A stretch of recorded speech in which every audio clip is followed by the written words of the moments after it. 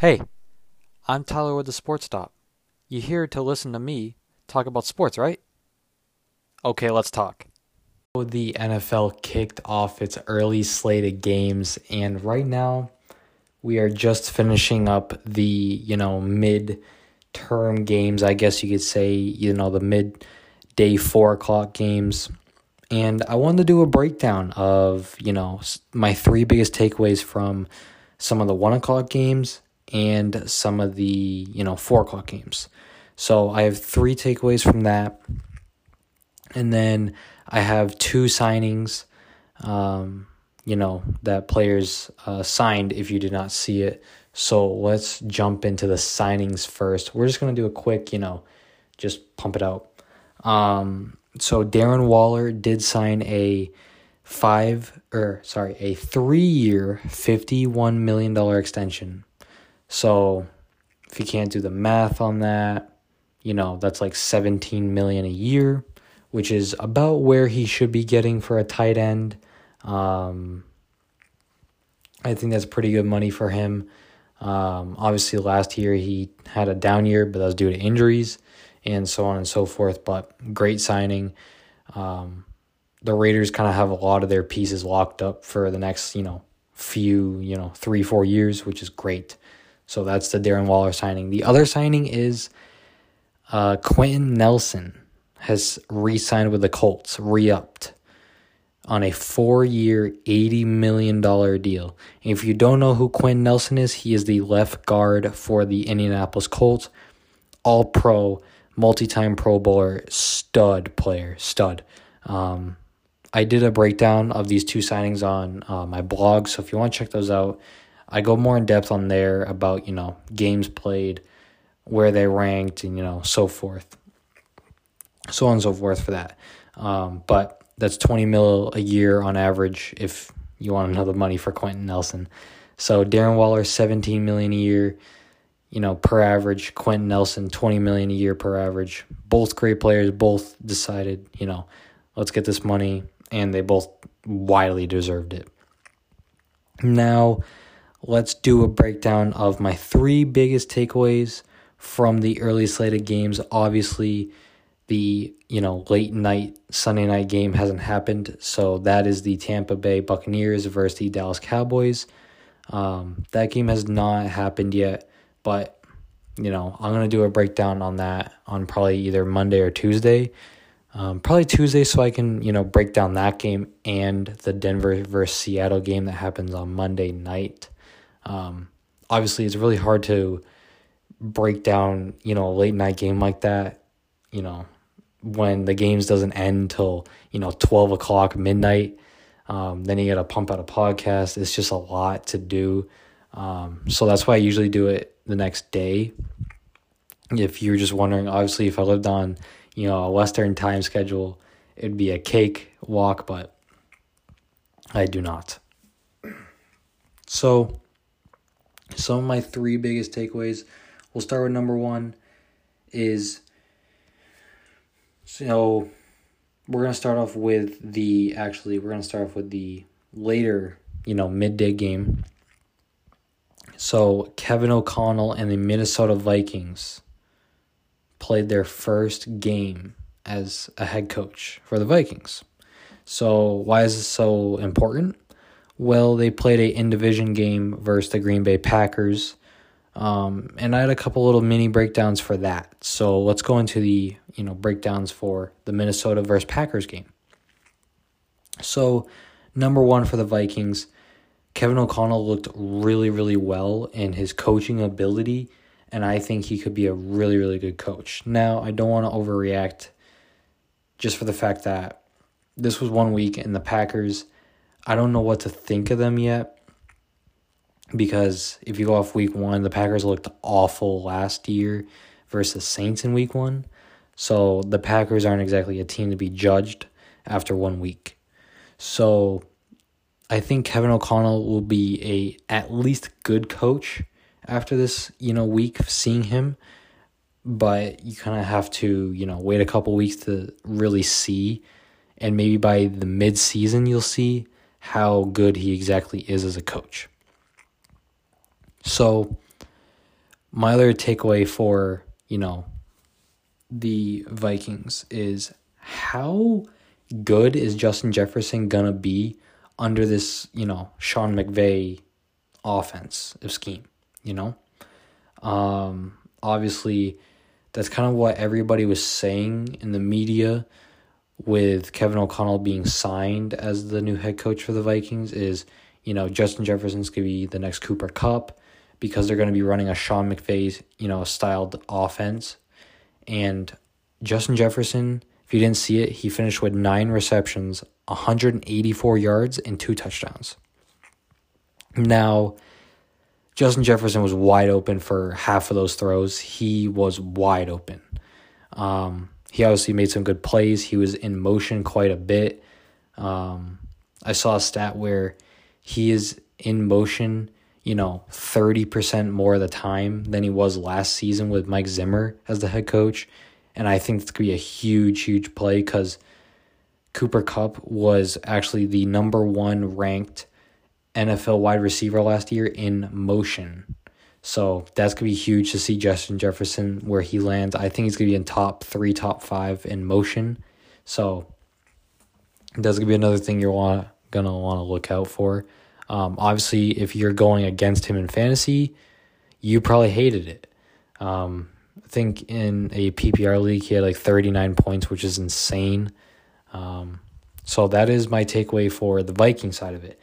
Green Bay, I don't want to overreact, but I think this team is not going to be as good. I did predict them to still make the playoffs. Obviously, I did that in one of my last, couple articles, and I want to say it was like a couple blogs ago or a couple, podcasts, but I did still have Green Bay making the playoffs. I just had them as a, 10-7 team, not 13-4.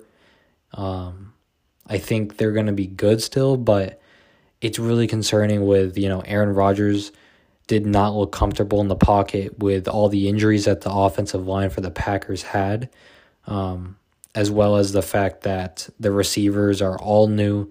Allen Lazard didn't play, who was essentially was going to be their number 1 receiver, but Randall Cobb turned into their number 1 receiver, and Randall Cobb in 2022 as your number 1 receiver is going to get you next to nowhere. Rookie Christian Watson, literally on the first play for the Packers, dropped a wide open touchdown, which really swung the momentum in the Vikings, area inside. And I think that's kind of what led, the Packers to kind of, fall short. The final score for that game was 7-23. Packers got absolutely demolished. In the first half, they were down 17-0. So obviously not a good look for the Packers coming out, but you can't base it off of 1 year as the Packers looked awful last year. My second biggest takeaway is the Bengals lost to the Pittsburgh Steelers. And why I think this is such a, big deal is we've had, multiple years and, different teams be having the Super Bowl hangover. And I think the Bengals really, really did look like they had that. Obviously, T. Higgins got a concussion, so he was ruled out of the game. Joe Burrow had, I want to say it was 4 interceptions and a pick 6. The Bengals just didn't look good. Evan McPherson, who was the kicker, missed a couple game-winning kicks. And I think the Bengals going from being a underdog last year who, wasn't favored, I think it was 15 out of the 17 weeks they were underdogs, to it's swinging the opposite where they're, I want to say they were, favorites for 14 out of the 17 weeks this year.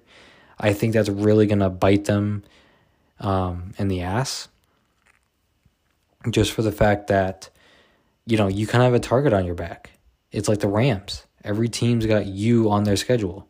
Every team's got you circled on that calendar for the fact that we need to beat that team's, behind.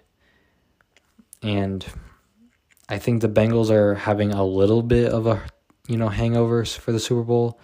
I think they'll clean it up next week. And I think they'll still be good. I still think they'll make the playoffs, but I don't think they're going to be as good as last year. I think they got a little too much hype at the end of the year, and they're kind of, soaking it up still. And I think they're not taking it seriously enough for, every team kind of having them as the bullseye on their back. So that was my other takeaway, and especially because you lost to Pittsburgh. Pittsburgh lost TJ Watt potentially for the year, or at least most of the season. I want to say it was for the year. There's going to be an MRI tomorrow to see if it was that bad of an injury, but TJ Watt, you can see him, and you could see him reading his lips that he said he tore his pec, which is a 6 month to 1 year, recovery process. So it's most likely that's TJ Watt's going to be out for the year, which really sucks for Steelers fans. But I think if you wanted TJ Watt to be injured, or not wanted to be, but if you had to take a year off TJ Watt's career, I think this is the year.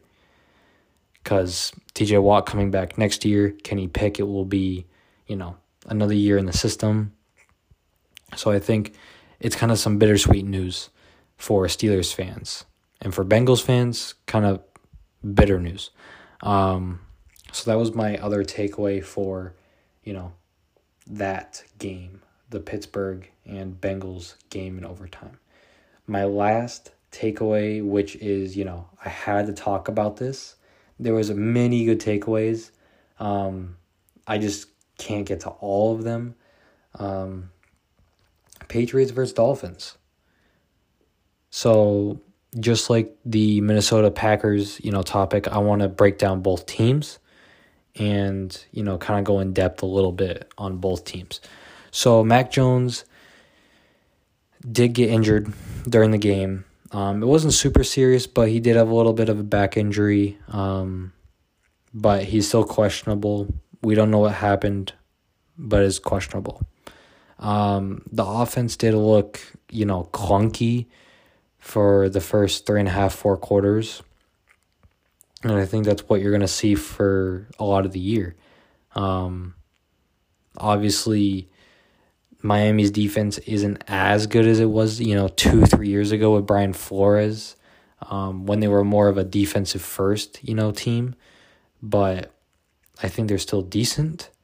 Mac Jones gave up a strip sack, touchdown, which was, that really swung it in Miami's favor. And I think you really got to see, kind of what the media was saying about the Patriots this year. And what I was saying is they have a very low ceiling and they have very small room and no room for a margin of error. They really don't. Now, I don't want to, overreact too much because the Patriots have always, had times struggling. They've always had a hard time playing in Miami in September. I don't know what it is, even with Brady and Gronk and all them, they can't beat the Heat. Now, not the Miami Heat, but the, heat, like the weather. It's awful in Miami. And even with the Patriots going down a couple days earlier, I think they went down like 4 days earlier. They still can't, compete with Miami. So that was kind of my takeaways for the Patriots. I think they have a very low ceiling. I think they're going to be a 9-8 team. And that's just kind of my takeaway for the Patriots.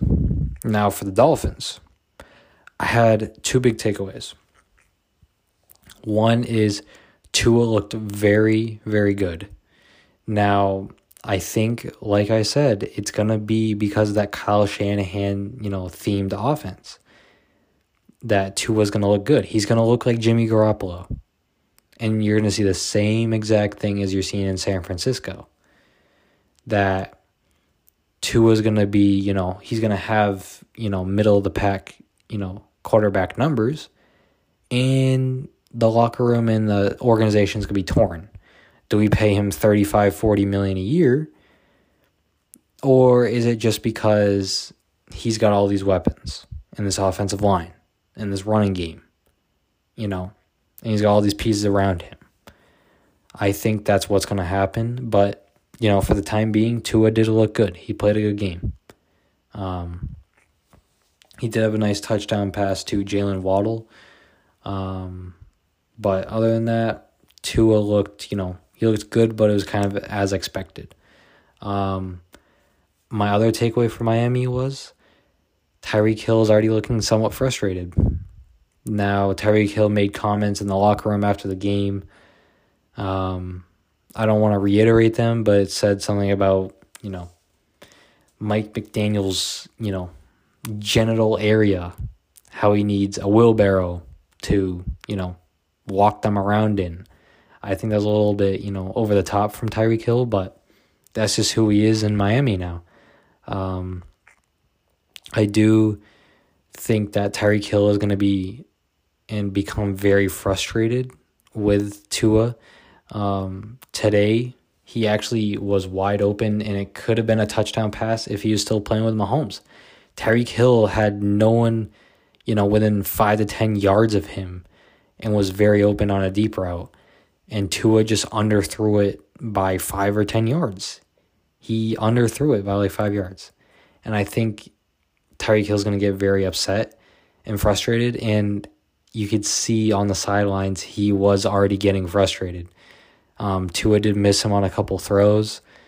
And that's just what you're going to see with Tyreek throughout the whole year. While Mahomes is throwing 5 touchdown games against Arizona right now. And they're beating Arizona by 3 touchdowns. So this is kind of my takeaway. Patriots are looking clunky. Mac Jones is already injured, or somewhat injured.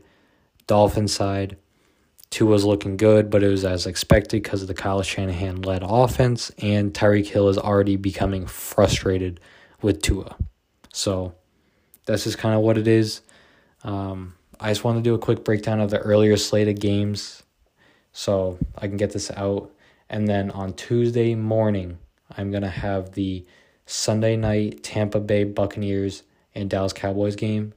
And I'm going to do the Broncos and Seahawks game for that podcast on Tuesday morning. It should be up before 7:30. So go check it out.